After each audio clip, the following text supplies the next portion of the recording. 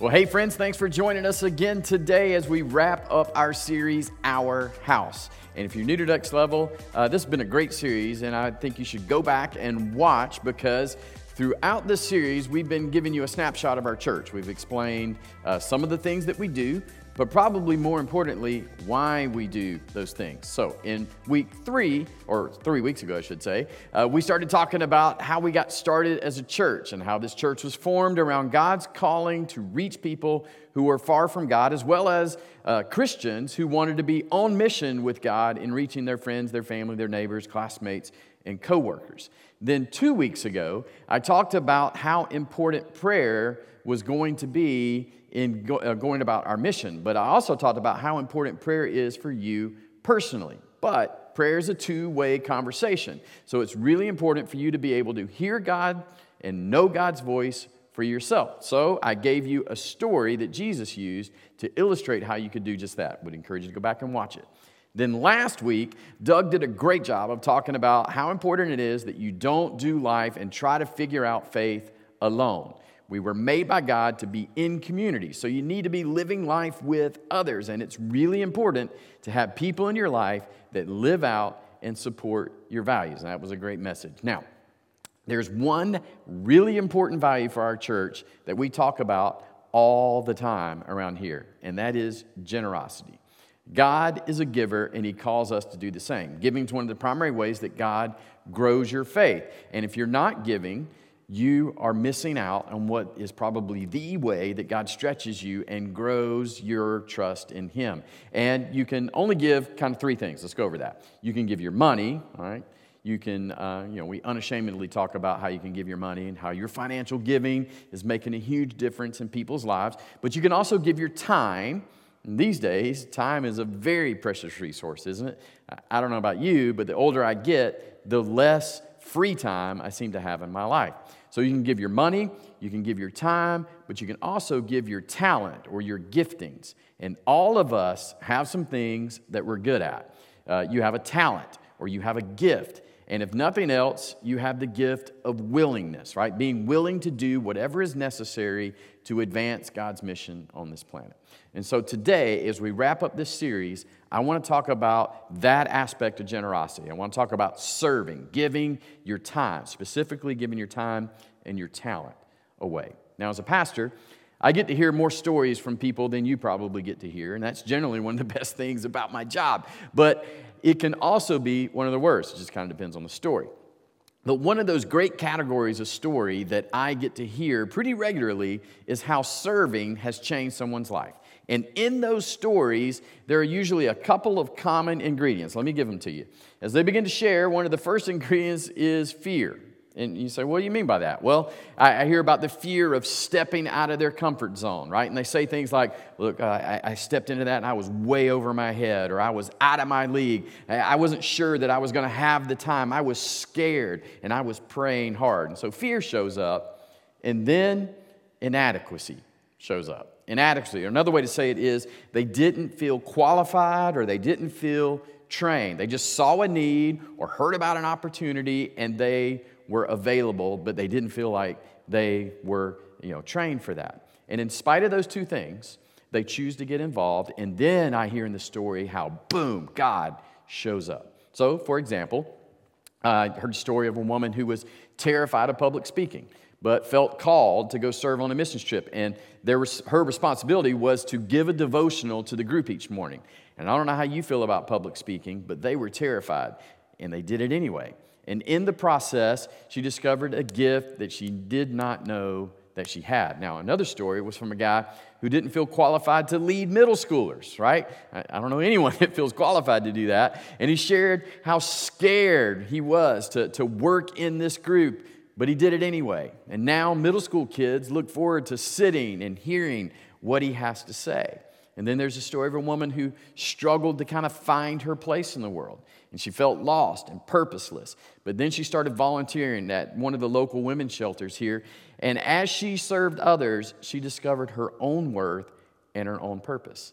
Now, I could literally share dozens and dozens of stories of how people were changed by getting involved in serving others, whether it was serving here at this church or another church, or out in the community. But in almost every incident, there were those three elements. There's fear, some form of inadequacy, and then boom, God shows up.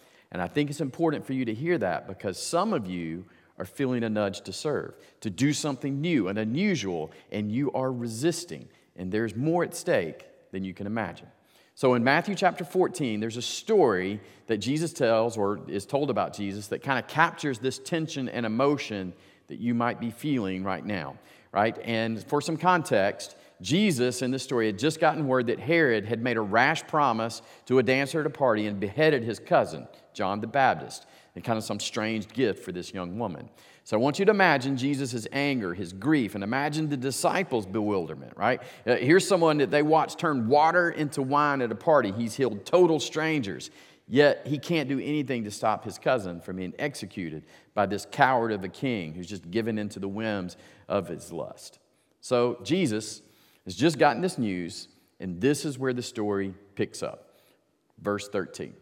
When Jesus heard what had happened, he withdrew by boat privately to a solitary place, right? He needed a moment. John the Baptist was his cousin, right? It was his childhood friend. He needs a moment. So in hearing this, the crowds, they followed him on foot from the towns. And when Jesus landed and saw a large crowd, he had compassion on them and healed their sick. So imagine this. Even with all of his grief, all of his exhaustion, he moves back into this crowd that followed him, and he serves all day long. And after serving all day, as evening begins to approach, verse 15. As evening approached, the disciples came to him and said, "This is a remote place, and it's already getting late. Send the crowds away so they can go to the villages and buy themselves some food." And probably the disciples are like, "Hey, we're hungry, and we don't have food either." So Jesus replies, "They do not need to go away. You give them something to eat." So imagine the disciples are looking around and they see a problem, right? It's late in the day and the people need to eat, but there's no way for these guys to feed these. They can't get food. They're in an isolated place. So they go to Jesus and they say, "Hey, Jesus, you need to do something. Hey, Jesus, you need to dismiss this crowd. You need to send the crowd away." Let me ask you, you ever looked at a problem or situation and said, "God, you need to do something about that. God, you need to take care of those single moms. God, you need to protect those who are being taken advantage of. God, we need some people to work with the kids or the students at church. You need to send someone to do that. Or God, we need more small group options at church so I can join a group that fits my schedule. God, you need to send some people to start new groups." Am I the only one that thinks God needs to do something? And I'm sure we've all had that thought. We've all had that prayer. "Jesus, look at that need. You really ought to do something about that." And here is my suggestion. Okay, this is the disciples. "Jesus, send everyone away." So the disciples ask him to do something, right? And Jesus, being true to who he is, he asks the disciples to do something, right? And you need to know this. If you're going to follow Jesus all throughout your life, from time to time, you're going to be challenged to step out of your comfort zone and step into some form of serving.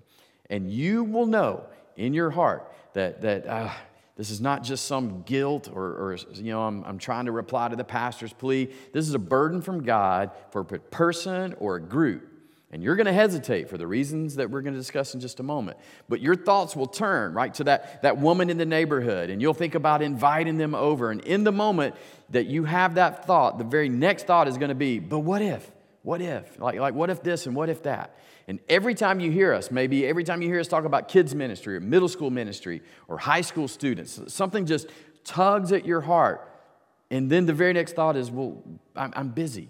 And what if they do this? And I'm not equipped," right? You hear about leading a life group, but you don't know enough about God. And God, what if they ask me a question? And what if I freeze? And what if, and I don't know. Right? You might feel a tug in your heart to move out of the marketplace and into full-time ministry. But you got a mortgage, you got kids to raise, and God probably doesn't offer a retirement plan, right? I mean, ultimately he does, but not what I'm thinking about. And if you follow Jesus for any length of time, you will encounter a call to step out of your comfort zone and into some form of serving. And when that happens, fear and inadequacy is going to show up. And the questions will come. What if? What if? What if? Do you know what that tension is? That tension is your faith being stretched. It's you having to wrestle with questions like, do I really trust God that much? Am I confident that He's with me? So again, anytime a God is calling you to a place of service, there's going to be two things that show up. Fear, like what if it doesn't work? And what if I fail? And what if God doesn't show up? And what if I didn't hear from God correctly? What if? Fear will show up, and inadequacy. I don't know how. Who am I to tell people how to live their lives? And this is probably what the disciples are feeling right now when He says, you give them something to eat. All right, imagine the disciples are standing there wondering what to do. And just like, I have no idea. And they don't understand what hangs in the balance. And verse 17 happens. So they say, we have here only 5 loaves of bread and 2 fish, they answered. In other words, Jesus, we can't do it. We're not prepared. We're not equipped. You got the wrong guys. It's just not going to happen. I think they probably just kind of rolled their eyes when Jesus said, you do something. And then in verse 18, Jesus says, well, that's what you have? Bring them here to me, right? And they're probably thinking, we don't have enough. Like, this is what we have. There's no way this will work. And Jesus says, look, and I think He says this to all of us all the time, just bring me what you have. But Jesus, this is all I have. Just bring me what you have. But Jesus, I didn't finish college. Well, how far did you get? Well, I got 2 years. Well, just bring me those 2 years. But God, I hardly know the Bible. Well, just bring me what you do know. Well, God, I don't have that much time. Well, how much time do you have? Just bring me the time you have. But God, what if they ask me hard questions? Well, just bring me the answers that you have. But God, I don't have enough experience. Well, just bring me whatever experience you have. So, that's what the disciples do. Verse 19. And He directed the people to sit down on the grass, taking the 5 loaves and the 2 fish, and looking up from heaven, He gave thanks and He broke the loaves, then He gave them to the disciples. Now, I want you to use your imagination for just a minute. Imagine being one of the disciples, and they're standing there, they're facing Jesus, and behind them is just this giant crowd of people, like the 5,000 or more people that are standing there. So Jesus takes these loaves and fish, He breaks it up, He hands it to these 12 guys. And now basically, you have enough to kind of feed yourself in your hand. Now imagine being there with a few pieces in your hand. There's this giant crowd behind you, and you're standing there looking at Jesus like, what do we do? All right, thank you. Is this just for me? Or is the crowd gone yet? Are they still here? Like, what are we going to do with this? So basically, Jesus just gives them back what they handed to Him. And then do you know what they did? They did what they knew how to do, because that's all they could do, right? They didn't know how to feed 5,000 people with this little bit of food, but they knew how to turn around and hand people and serve people the food that they had. They simply did what they knew how to do. Listen to how this started. It says, then He gave them to the disciples, verse 19, and the disciples gave them to the people. So they do what they knew to do and trusted Jesus to do what only He can do. All right? I want us to look at this, and you can say this with me. Do what I can do and trust God to do what only He can do.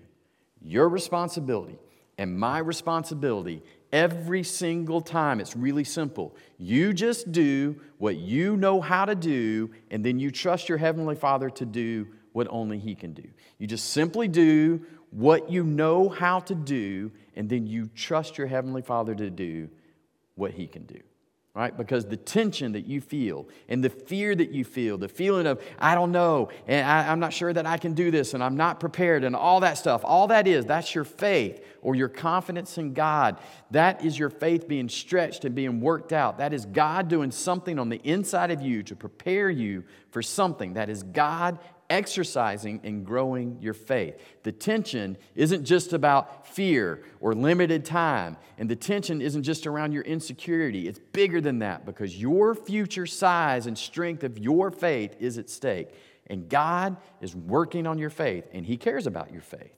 And what's at stake isn't simply the needs that might go unmet if you don't do something, right? That's not really the issue. It is much, much bigger than that for you. Look how this story unfolds. Verse 20. They all, so all 5,000, they all ate and were satisfied, and disciples picked up 12 basketfuls of broken pieces that were left over. The number of those who ate were about 5,000 men, besides the women and children. Now, let me ask you a question. Do you think those disciples ever forgot that day? Do you think they ever forgot the day that they submitted their hands to Jesus and He worked through them? I don't think they ever forgot that day. I think they told that story thousands of times. Why? Because that was the day that their faith soared. All right, we've all heard the story of Jesus walking on water, right? He calls Peter out of the boat, and Peter walks on water. If you read the next 7 verses, you see that story happens immediately after this event. Right on the heels of their faith being expanded, Peter does one of the most amazing things that we have ever heard. He walks on water with Jesus. How is that possible? It's possible because Peter learned that whenever the Savior asks me to do something that I'm incapable of doing, whenever He invites me out of my comfort zone, whenever He invites me to do things that don't make any sense to me, whenever He invites me to do something that's bigger than my capability, if I simply do what I know to do, and He does what He can do, right, then something amazing will happen. So Peter gets out of the boat. He did what he could do, and he trusted that Jesus would do what only He could do. And that right there is the Christian experience to a great degree. God invites us to do the things, and then we step out of the boat and do them. For some of you, maybe He's inviting you to start a Bible study at work. Maybe He's inviting you to help one of our community partners. Maybe it's to organize activities in your neighborhood. Jesus is inviting you to do what you already know how to do and then see what He can do. But for others of us, like He's been inviting you to serve, maybe in one of our children's areas. And there's a part of you that just, for some reason, you just can't get your childhood experience out of your mind. And when you think about our elementary students or our preschool students, you think, man, I wish someone like me had invested in me when I was that age. Like when my parents got divorced in 2nd grade, I wish somebody like me had invested in me. Or when my grandpa, the one that I was so close to, when he died when I was in 5th grade, I wish someone like me had invested in me back then. Or when all the kids made fun of me for how I dressed or how I looked when I was in 4th grade, I wish someone like me now would have invested in me then. You just can't get away from it. But when those thoughts hit you, I'm sure that another thought pops in your head. Like, I'm not cool. Like, what if those kids ask me the wrong question? Like, what if I don't have time for this? And what if, and what if, and what if? And Jesus is saying, come on. You know how to fill out a form. You know how to walk down the hall. You can read. The kids may not be able to read. You can read. Come on, I dare you. Come on. I'm inviting you. I'm inviting you to do what you can do. And then I want you to see. I want you to watch and see what I'll do on your behalf. Now, here's what I want to say. Listen, this principle is so big. Did you know that if you're a part of anything that we do as an organization, you are benefiting from the fact that there was a group of people who experienced this in their lives, and they said, I'm getting out of the boat. I'm going to do what I can do and sit back and let God do what He can do. Everything around here, things like our auto repair for single moms, our preschool ministry, our elementary ministry, our coffee ministry, the folks who serve in First Impressions, high school, middle school ministry, our community impact, Serve Sunday, on and on and on it goes. You get the benefit of people who came before you who said simply this, I will do what I can do and trust God to do what only He can do. I'll do what I can do. And I'll trust God that He'll do what He can do. And nobody knows what hangs in the balance of those kind of decisions. But I'll tell you one thing that hangs in the balance, the maturity of your faith and the maturity of someone else's faith as well. And aren't you glad that somebody took a chance, they ignored their fear, stepped through the door of their own insecurity in order to introduce you to Jesus? All of us were somebody else's personal ministry. Parents, aren't you glad that someone took a chance to minister to your children? And does anybody ever feel fully equipped to work with middle schoolers or toddlers or elementary kids, right? Does anyone ever feel equipped to lead a small group? No. But it's in serving we get to experience God's power in our weakness, right? That I do what I can do and trust God to do what only He can do. And as your pastor, I long for you to have the experience of seeing God work through your weaknesses and fears in the lives of other people. Your faith will soar as the other people's faith will soar. Your heavenly Father will be honored. So here's the question. Where is God nudging you? Where is God nudging you? What is God urging you to do, right? You've got to throw your leg, so to speak, over the side of that boat, and you have to take a step, even though you don't know the first thing about walking on water. And here is an opportunity that I want to lay at your feet as you ask this question. As a church, we have always worked to create places for people to get connected to God and to His purposes. And before I say what I want to say, I want you to pull out your phone. Yeah, I know. Pull out your phone, or if you're on your phone, get out your computer.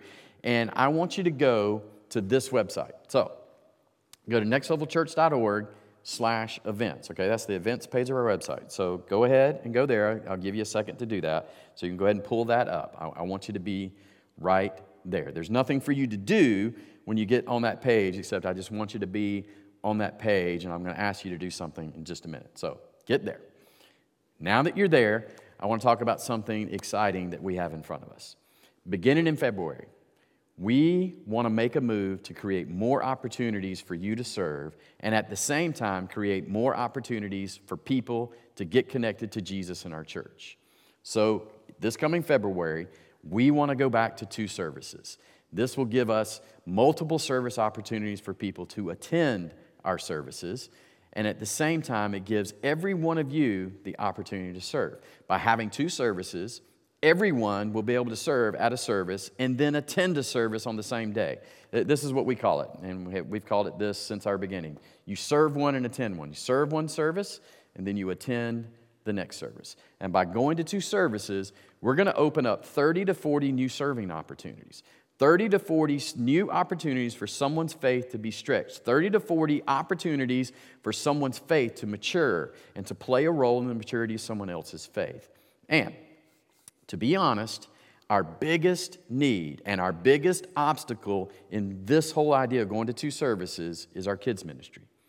Before COVID hit, this was one of our biggest areas of serving. But since COVID, if we're honest, it's become the hardest to staff. And if we're going to be successful in offering 2 services, it begins with how well we take care of our children. And here's what I'm asking you. We need 12 to 15 of you who are not currently serving in our kids' areas to be willing to do what you know how to do and trust God to do what only He can do. And you say, look, I don't know how to do that. Most everybody that I know here have raised your own children, right? You know how to do this. You know how to play a simple game. You already know how to read a few words out loud and get someone to repeat them to you. You know how to play a video and then ask a few questions. You know how to show a child that you love them. You know how to play a simple game. Some of you, you love babies, right? You know how to hold babies. You know how to play with babies. You know how to smile. You know how to make babies laugh, right? You know how to do this. We just need 12 to 15 of you to do what you know how to do and then let Jesus do what only He can do. And I'll admit, there is a lot riding on 12 to 15 people doing this. But as much as I know our church is depending on this, there is much, much more at stake than just another service. So would you be willing to do what you know how to do and trust God to do what only God can do? Would you be willing to do what you know how to do in terms of serving and service to other people and to kids, wherever it is that you feel God nudging you? Would you be willing to take that first step? Not because you're ready, but because God has called you out of the boat. Would you be willing to do what you can do and trust God to do what only He can do? Would you be willing to do what you know how to do in terms of serving in our kids area, to serve one service and then attend the next service this coming February? If so, from that events page that I sent you on, I want you to click on the button that says, I want to serve in kids. From there, just give us a couple of pieces of information, and we will be in contact with you about the next steps. And don't worry, you will know exactly what it is that you're going to be doing. No guessing, no figuring it out. And if you do this, you're going to experience God in a brand new way. And if you don't, you never will know what God might have done through you if you had just said, look, I'm going to do it anyway. I'm going to do it in spite of what I've been capable of, in spite of being untrained, in spite of what I'm scared of, I'm going to do it. Would you be willing to participate with God in this dynamic? Because it will grow your faith like crazy. And you'll come out on the other end, and some other people will be better off, and some kids will be served, and some other people who need God are going to find God because of what you do. Would you be willing, whatever it is, to go ahead and take a step to do what you know how to do, and then watch and see God do what only He can do? Let's pray. Heavenly Father, thank you for this story today. Thank you for the challenge it gives us to do what we know how to do and trust you to do what only you can do. Help us to be willing to step out in faith, even when we don't feel ready, even when we don't feel equipped. And specifically, Father, we pray for those who are considering serving in our kids' area. Give them the courage to take the first step, even if they're not sure what they're doing. Help them to trust that you will use them in a mighty way, even if they feel inadequate. I pray that every one of us would be willing to participate with you in your work. Help us identify the gifts and talents that you have given us and to use them to serve others. Help us to trust that you will guide us and empower us even when we don't know exactly what it is that we're doing. We pray all of this in Jesus' name. Amen. Well, hey friends, thanks for joining us today. If you think today's message might be valuable to someone you know, would you mind sharing this video? Not only could it be helpful for them, but by sharing this content as well as liking and subscribing this channel, you are helping us accomplish our mission to raise the reputation of Jesus. And along those lines, could I ask you to head over to our website, nextlevelchurch.org. While you're there, you can click the volunteer for our kids service, but you can also click the give button and choose one of the giving options that's there. Your faithful support helps us continue to raise the reputation of Jesus where we live, work, and play. So as we wrap up this series, let me read to you the verse from Matthew that we've been reading as a benediction this whole series, Matthew 28:20, and it says, "And surely I am with you always to the very end of the age." As you go on mission with Him, may He guide you, may He empower you to live out your faith, may you know that His mission is worth everything, and may you do what you know how to do. Have a blessed week, and we'll see you back in person next week.